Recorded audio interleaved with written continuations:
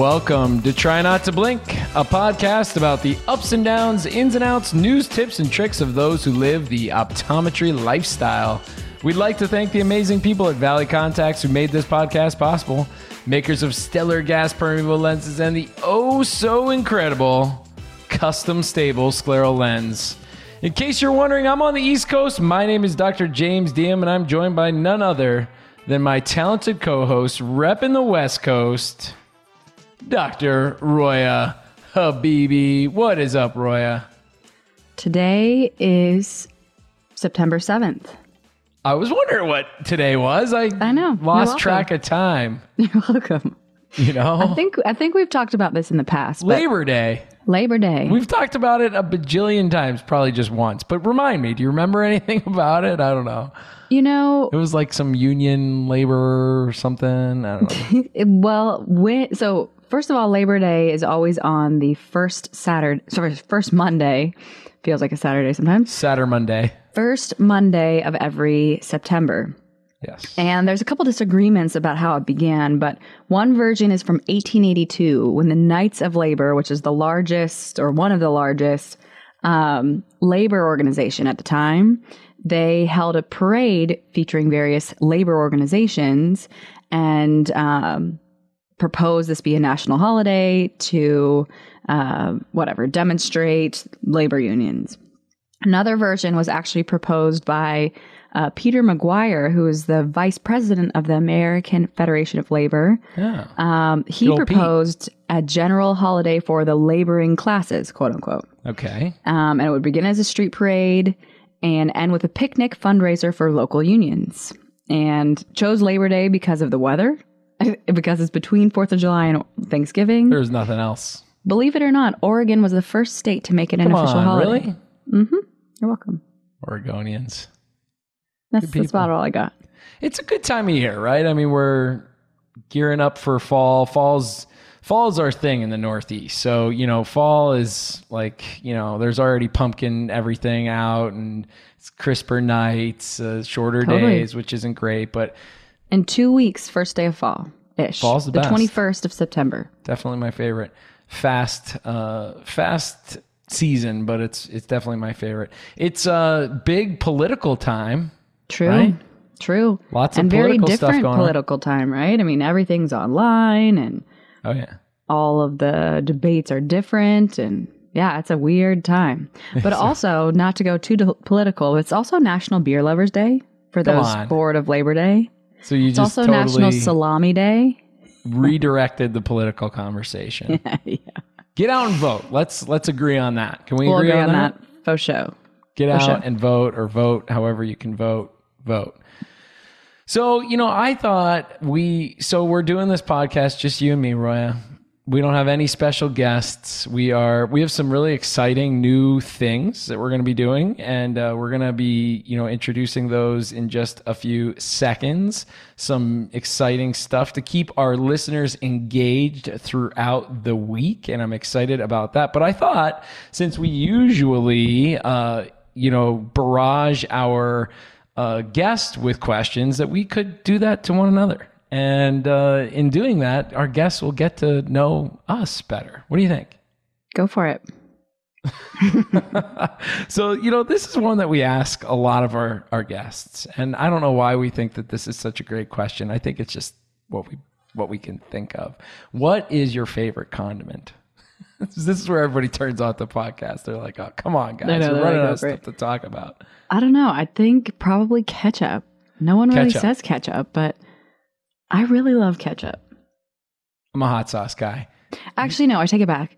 I love Greek yogurt. Honestly, any sort of plain and hot yogurt. Sauce actually is really good. Greek yogurt, honestly, I think it's a good base for anything. You can have it straight. You can make it into tzatziki. You could add it into honestly anything. A dessert. I like it on anything. You could probably make it sweet. I've been living on that. I don't know if I told you. That's been like I've been living on that. That was like part of my Weight Watchers diet. That's my kind of diet. Yeah. Well, the zero, like the zero carbs, zero sugar, zero fat. It's got like no flavor. You got to add flavor to it. For yogurt? Yeah. I don't know what kind of yogurt has no sugar. It has like natural sugar. It's like tastes like cardboard. It's great. No, it's so Maybe I need to find that kind of yogurt. All right, I got another one for you. I just asked this of someone else. What would your autobiography be if it was of the name of your guilty pleasure? Maybe Sweet Tooth Parade. What is Sweet Tooth Parade. What is that? I need candy after every meal of some sort. Really? I need some sort of sweet. It's an unsatisfying meal if I can't have a sweet bite. Really? Yeah, guilty pleasure. There you go. Parade. I like it. Yeah. It's good. What about yours? What would mine be? Wow, it's interesting because gummy worms are my definite guilty pleasure, like the sour gummy worms. So it would be sour gummy worms. That falls into mine.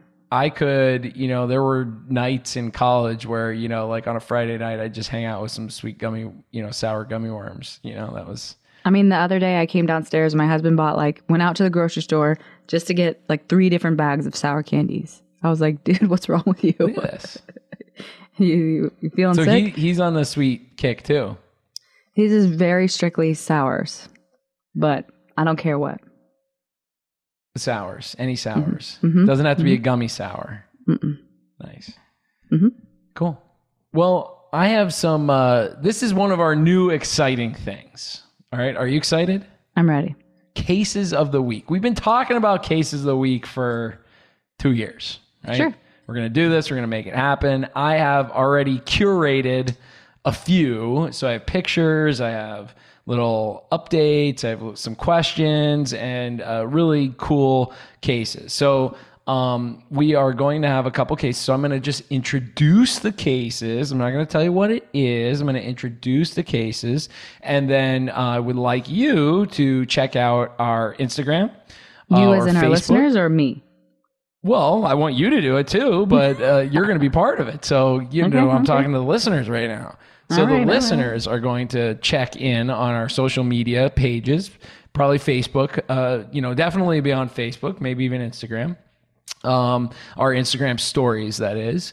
But definitely our Facebook page, that's where it will be housed. Maybe our Instagram stories also, to check in on these cases. And they're going to be introduced on Tuesday. This week it's going to be Tuesday and Wednesday. So tomorrow the 8th and Wednesday the 9th. And you'll be able to go back and check these out and kind of see some interesting cases. So this first case, which is going to be, I'm going to put some stuff up about it tomorrow, some pictures and so on, was a new patient.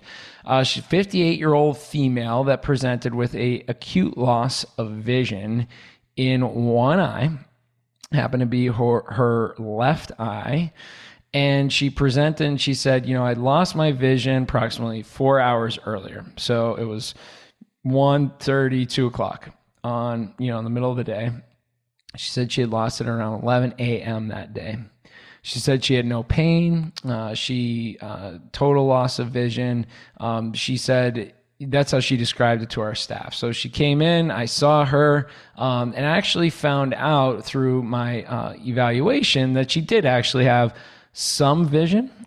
She did have an APD, and she did have some vision primarily in her very inferior visual field. I did a photo and I did a OCT.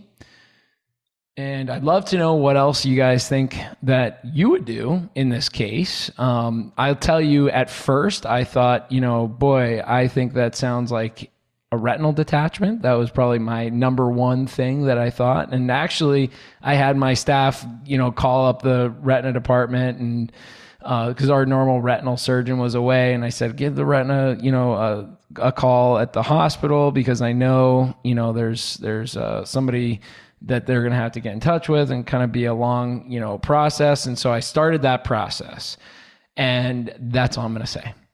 Do you have any questions, Roy, that you think would be pertinent, or anything that you'd like me to share before? Because I'm going to put pictures up and I'll put the diagnosis up tomorrow. But I want to know, what do you think about this case? Does she have any medical history worth noting? Yes, she has hypertension. She has a history of heart disease in her family. no diabetes, and no other pertinent health conditions, just hypertension, which is this the first time anything like this has happened? Say it again. Is it the first time anything like this has happened? First time it's happened. Never Do her happened optic before. nerves look normal? Say it again. Do her optic nerves look normal? Her optic nerves look normal. Nermer. Point ones. Do we know what the retina looks like? Or is that giving away too much? We do. And I will tell you, and I'm gonna leave it at this. It was attached. Okay. Bum, bum, bum. Okay. Yeah. Just going to leave it at that. This was a really cool case. And I did get somebody else involved in this case, a non-eye doctor, non-optometrist ophthalmologist. And they have agreed to come on the podcast. So I'm very excited about that. So I'm going to leave it at that. Check out the Facebook tomorrow. All right. I got another case. Are you excited about this? Even more. This is so exciting. These are cool cases, two fun ones. So this is a 72-year-old male. Came in, first time exam, new patient with a acute loss of vision. This time it was in his inferior field. So the last patient had some vision in their very far inferior field. This patient lost vision in their inferior field in one eye. They said, maybe I noticed something about this 6 months ago. But you know what? I was busy. I was moving. I just moved back. I just moved to this area and I was in the process of moving at that time. And I thought I had something in my eye like 6 months ago. But you know what? About a month ago, I really started to notice it. And I said, boy, I better get an appointment. And so I called and made an appointment. This was the first appointment I could make. And I said, well, didn't you tell them that you lost vision in your eye? And then he said, well, I didn't really say that I lost vision in my eye. I just thought I had decreased vision in one of my eyes. So, of course, my heart's pumping hearing that. I'm like, oh my God, we should have got him in sooner. But that's a history. That's what I got. So what would you like to know about him? So he had decreased vision in one eye that got worse. That's what he reports. But only part of his vision. That is correct. And that is what he reported. It's progressively getting worse. That was what he reported. But abruptly. Yes, it was something caused this man to act, and that's where it was kind of gray with this dude because, I was able to evaluate him. I did get a picture. It was a very obvious picture, very obvious diagnosis. There was an aspect of his vision that actually did require, further intervention or treatment. So he did also have a history of hypertension and a quadruple bypass 1 year prior. Never had any eye surgeries or eye conditions. He wears reading glasses, and that's pretty much, the extent of his case. But I think you guys will really think this is an interesting case. He was 2,200 in the affected eye, and did, upon further evaluation have, a greater depth of vision or visual quality, if you will, on confrontation field, superior compared to inferior. So loss of the inferior visual field, it appeared. So this is a good one. You'll like it. Very good. So that's a new thing that we're doing. I think you're going to love it. Boards review question of the week is our new thing that we're going to be doing. And listen, I am going to make boring boards questions interesting. Now, how am I going to do that? Prove it. I'm going to make it clinically applicable to even you, Roya. Okay. I need to learn. So we're not going to just, put the stuff out there and hope, that you memorize a number. Now, for all of our students out there, you might actually have to do that. But for all of our practicing docs out there, you're going to want to know how this stuff is clinically applicable. So, I'm going to give you a few questions here. I want you to simmer on them. We're going to put out some reasons why these numbers, why these questions, why these seemingly very unimportant things that are primarily on boards part 1, but also on boards, the other parts of boards are important. So first question is radius of curvature of the anterior surface of the cornea. Is it 1.3 centimeters? Is it 43 diopters? 7.8 centimeters or 6.5 centimeters? So Oh my God. that is a question that, I don't know. Do you know that off the top of your head? I'm not going to ask you to answer it, but do you know that? Okay, well, it's radius of curvature, so it's not 43. That's right. And it's not 1.33. Look at you and your deductive reasoning. Right. So I think it's probably 7.8 and 6.5. If I had to take a random guess, I'm going to say 7.8. Okay. All right. Now, I'm not going to give the answer because I want you to come and see it on our Facebook page. But I like the deductive reasoning. And so for our students out there, you all know what the answer is. I likewise would like to know what the radius of curvature of the posterior surface of the cornea is.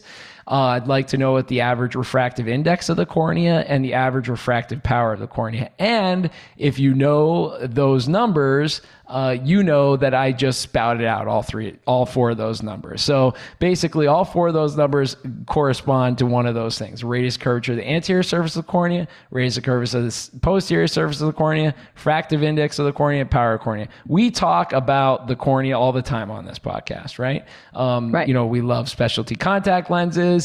We love custom stable lenses. We like to utilize lenses to improve the quality of people's visions. And so knowing some of these things about the cornea definitely have some clinical applications. And so I'd like to review that. And if you look at the board's review website, that is the NBAO website, you will see a long list of all the things that you need to know for boards. And so, these things are taken right from there. So there's a list of all the things you need to know. Roya, you maybe remember that list, reviewing it at some point? Sure. So I just take some things from there, and then we ask you some questions. And the cool part is, though, the clinically applicable part of it. So that's the part that you're going to get this week. This answer and the clinical application will be shown to you on Thursday. And as we get rolling with some of this stuff, now we're just introducing it, but as we get rolling with some of this stuff, we'll chat a little bit about it on the podcast also. As I said, this is just a splattering of new and exciting things today. New stuff. I love it. Splattered everywhere. Keep it up. Just beyond excited. I'm so excited. I've been waiting, forever for this. I think that, one of the most successful things, probably the most successful thing that we have ever done to engage our listeners has been our Instagram challenge that Roya totally spearheaded with the help of marketing for ECPs. And do you remember how many active, posts we had from that? Do you recall? I think we had something like 600 posts, 700 posts. It's pretty impressive, right? So, pretty awesome. For listeners, we according to our listener page that tells us how many people are listening, we average around 1,000 active listeners, downloads per month. Now that's maybe not the newest podcast. People are listening to various podcasts, but average 1,000. So 60% of you engaged in that. We think that's fantastic. And so we know that Instagram is definitely, highly utilized by our listeners and extremely important. And so as a goofball, I've been enjoying TikTok. And I think a lot of you out there have been a TikTok voyeur. You're watching TikTok. You're loving TikTok. You are jamming in the car when you hear a song that has been on TikTok, and you know the dance moves. You definitely do. But I don't know that you've actually ever posted anything to TikTok. So I will tell you personally that it's been a really, really cool thing in my career, in my practice. Patients are really enjoying it. Friends of mine are enjoying it. And so I'd like to do a TikTok challenge. Are you ready for this, Roya? I'm ready for it. So we're going to announce a video topic every Monday here on the podcast. We're going to do this for a month. All right. So this is the first week of our TikTok challenge. We are going to go ahead and review that TikTok video that you posted that Friday. So it's going to be out for a week. We're going to review it every Friday by 10 o'clock Eastern time. So it's got to be done in and submitted by that time, the winner will then be announced on the following day, the Saturday. So every week we're going to have a new winner, and we're going to have some prizes, and we'll let you know what those prizes are as the week progresses on our social media platform. So we'd like you to use the hashtag TikTok TikTokEyedoc,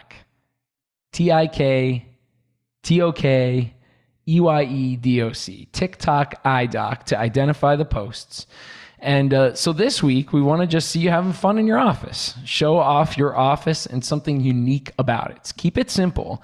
With a TikTok, anywhere from 15 to 30 seconds seems to be, a powerful time, and seems to get good engagement. What's really interesting is, I've done, I don't know how many of them, 30 of them. I've had, some that just, I think, man, this is going to be so good, and I'm going to get so many people engaging in this and asking questions, and really think it out and spend some time trying to edit it and put in different words and so on.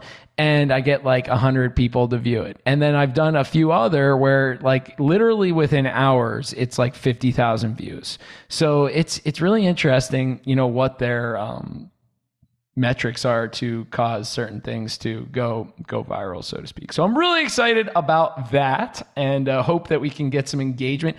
I think my goal here, we had 600 on Instagram. I'd say if we can get 100 videos, that would be a huge success, and I would be very, very happy with that. So let's hear, something fun about your office and see it. Engage your office staff, and should be a lot of fun.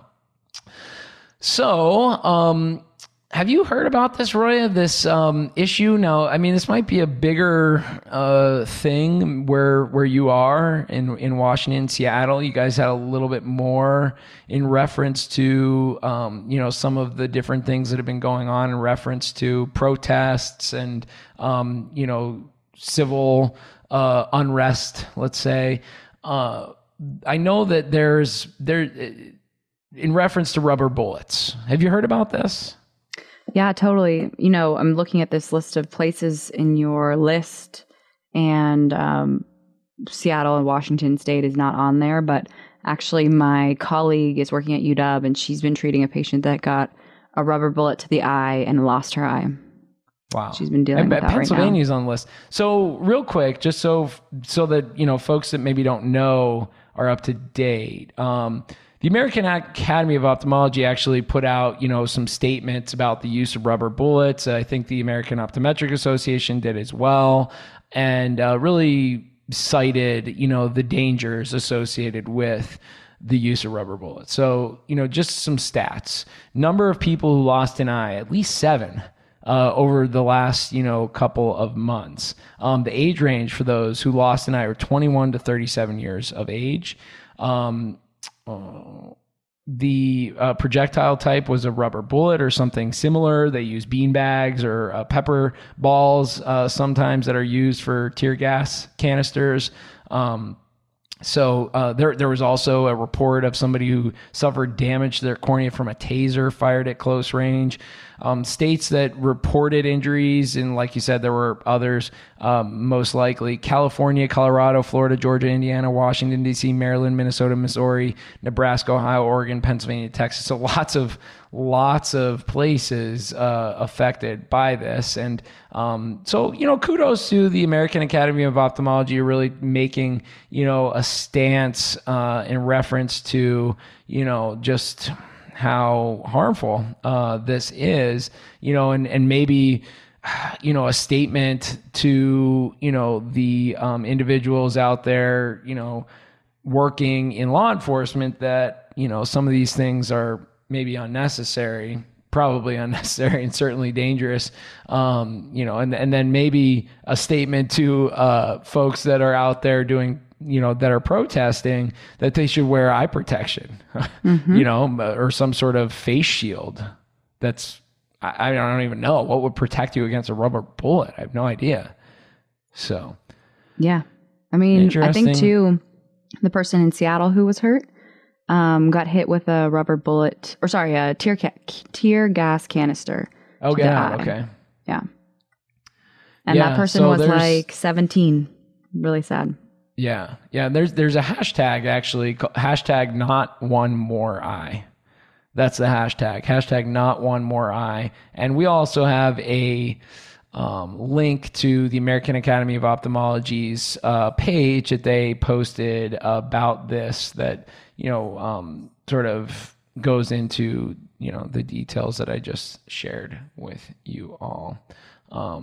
Very good. So I have a few little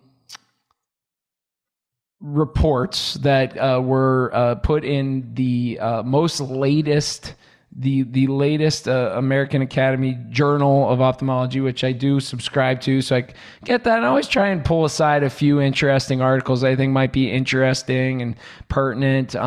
One I thought that was pertinent, at least, these are things you always see cited in dry eye, articles.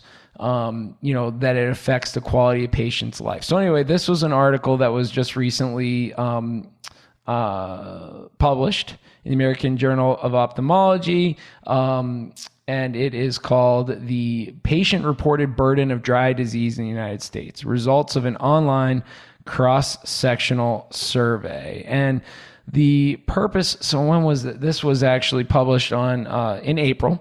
And a really pretty impressive number of patients, a little over 1,000 patients with and 1,000 patients without dry eye disease. And so they had various questionnaires and quality of life measures, ocular comfort index measures. So what do you think this basically said? It said that a lot of people have dry eye. So there's a substantial burden of dry eye disease on functional vision. So there was an evaluation of vision, general health status, and productivity. And further, these parameters appear to worsen with increasing eye dryness scores. And so, what does it mean? It means, that people are affected. People are really, their life is altered. Their quality of life is altered. And so, I know we end up talking about dry eye a lot on this podcast, but man, it's something that I think we can get so bogged down in with the overall redundancy of it that we sometimes forget, the real impact it has on patients' lives, especially with, the amount of computer work, et cetera, that folks are doing right now. So do you see this as being more, does that affect you at all? Or do you just think, I kind of knew that already? I'd say I probably kind of knew that, but I think it's important to have more large scale studies just to, reinforce everything we kind of already know, especially as if you call us subspecialists for dry eye. Another thing I think is important to take away from this particular study is that they utilized a quality of life survey. And I think, we hear that a lot, like using a survey, but I think it's pretty underappreciated. It's such an easy thing to do. It's such an easy thing to add into your intake form. And it's such an easy way to screen, because I can't tell you how many times people come to me and are like, I've said this for years, but I just assumed it wasn't going to get any better, so I stopped talking about it. But it was never actually addressed. Or my doctor said use some tears or whatever. And so if you have a number to really rank, it's a good way to be able to truly quantify their feelings without them having to say stuff. And then you can dig a little deeper. So do you use surveys in your office, Jimmy? We do speed. Yeah, we do. We just speed. Yeah. So I don't even know if that's, it is a survey, but it's not like a quality of life survey. It kind of is. I think it's a good one to use. I use speed and OSDI. There are quality of life surveys that are useful. For OSDI, the Ocular Surface Disease Index, I find that it catches a couple things, including if your prescription's off. So, I think it's kind of nice to have a couple different ways to analyze it. And I have it all on one page. It's a super easy thing. Literally takes them 2 minutes to do. And it's a nice way to measure, even if, for instance, I start a prescription medication for my patients and it's halfway better, the speed scores or the OSDI scores are halfway better. It's great encouragement for patients to reinforce whatever they're doing. Or let's say they get a treatment done. Let's say they get LipiFlow, I see them back. The scores are significantly better, but they're trying to say that they're not better. There's another ways to reinforce that, look, things are getting better. They're just not perfect, and that's okay. So I think it's a great way to monitor what you're doing with your patients. Absolutely. One other data point. I have one last study that I'm going to share, and it is one that is probably clinically unuseful at the current time, but it is a parameter. It is a part of visual function, let's say, that is really interesting to me, especially somebody who fits a lot of specialty lenses like yourself. One thing that drives me nuts is when I have a great fitting scleral lens and somebody who's got great vision, and I could just see the neo growing and growing and growing, and you're just kind of like, oh shit, like I'm gonna have to get this patient out of a scleral or limit their wear or try and get them better, oxygen permeability somehow. And you're working with the great folks at Valley Contacts to come up with, some improvement in, breathability, or you switch to, a gas perm, which you're a corneal gas perm, which is, often a way to cure that really, really easily, but not always. And so, measuring neovascularization, understanding neovascularization, then ultimately finding out what is the treatment for it is something that is honestly very nebulous, I think. And so anyway, there's a study in the American Journal of Ophthalmology published on August 17th of this year called Novel Parameters to Assess the Severity of Corneal Neovascularization Using Anterior Segment OCTA. So we've talked a lot about posterior segment OCTA. It's something I use in my practice every single day, and I keep on, becoming more familiar with its utility and its applications, especially in diabetes and especially in glaucoma. And, so I didn't even know that anterior segment OCTA was a thing until I saw this. And so pretty interesting. And so basically this study was just looking to determine whether or not it was useful in staging it. And so it concluded that, yes, there is a utility in its ability to look at the posterior limit, or how deep the neovascularization is, the thickness, the depth, the area, the volume. And it was very accurate at doing so in being able to stage between mild, moderate, and severe.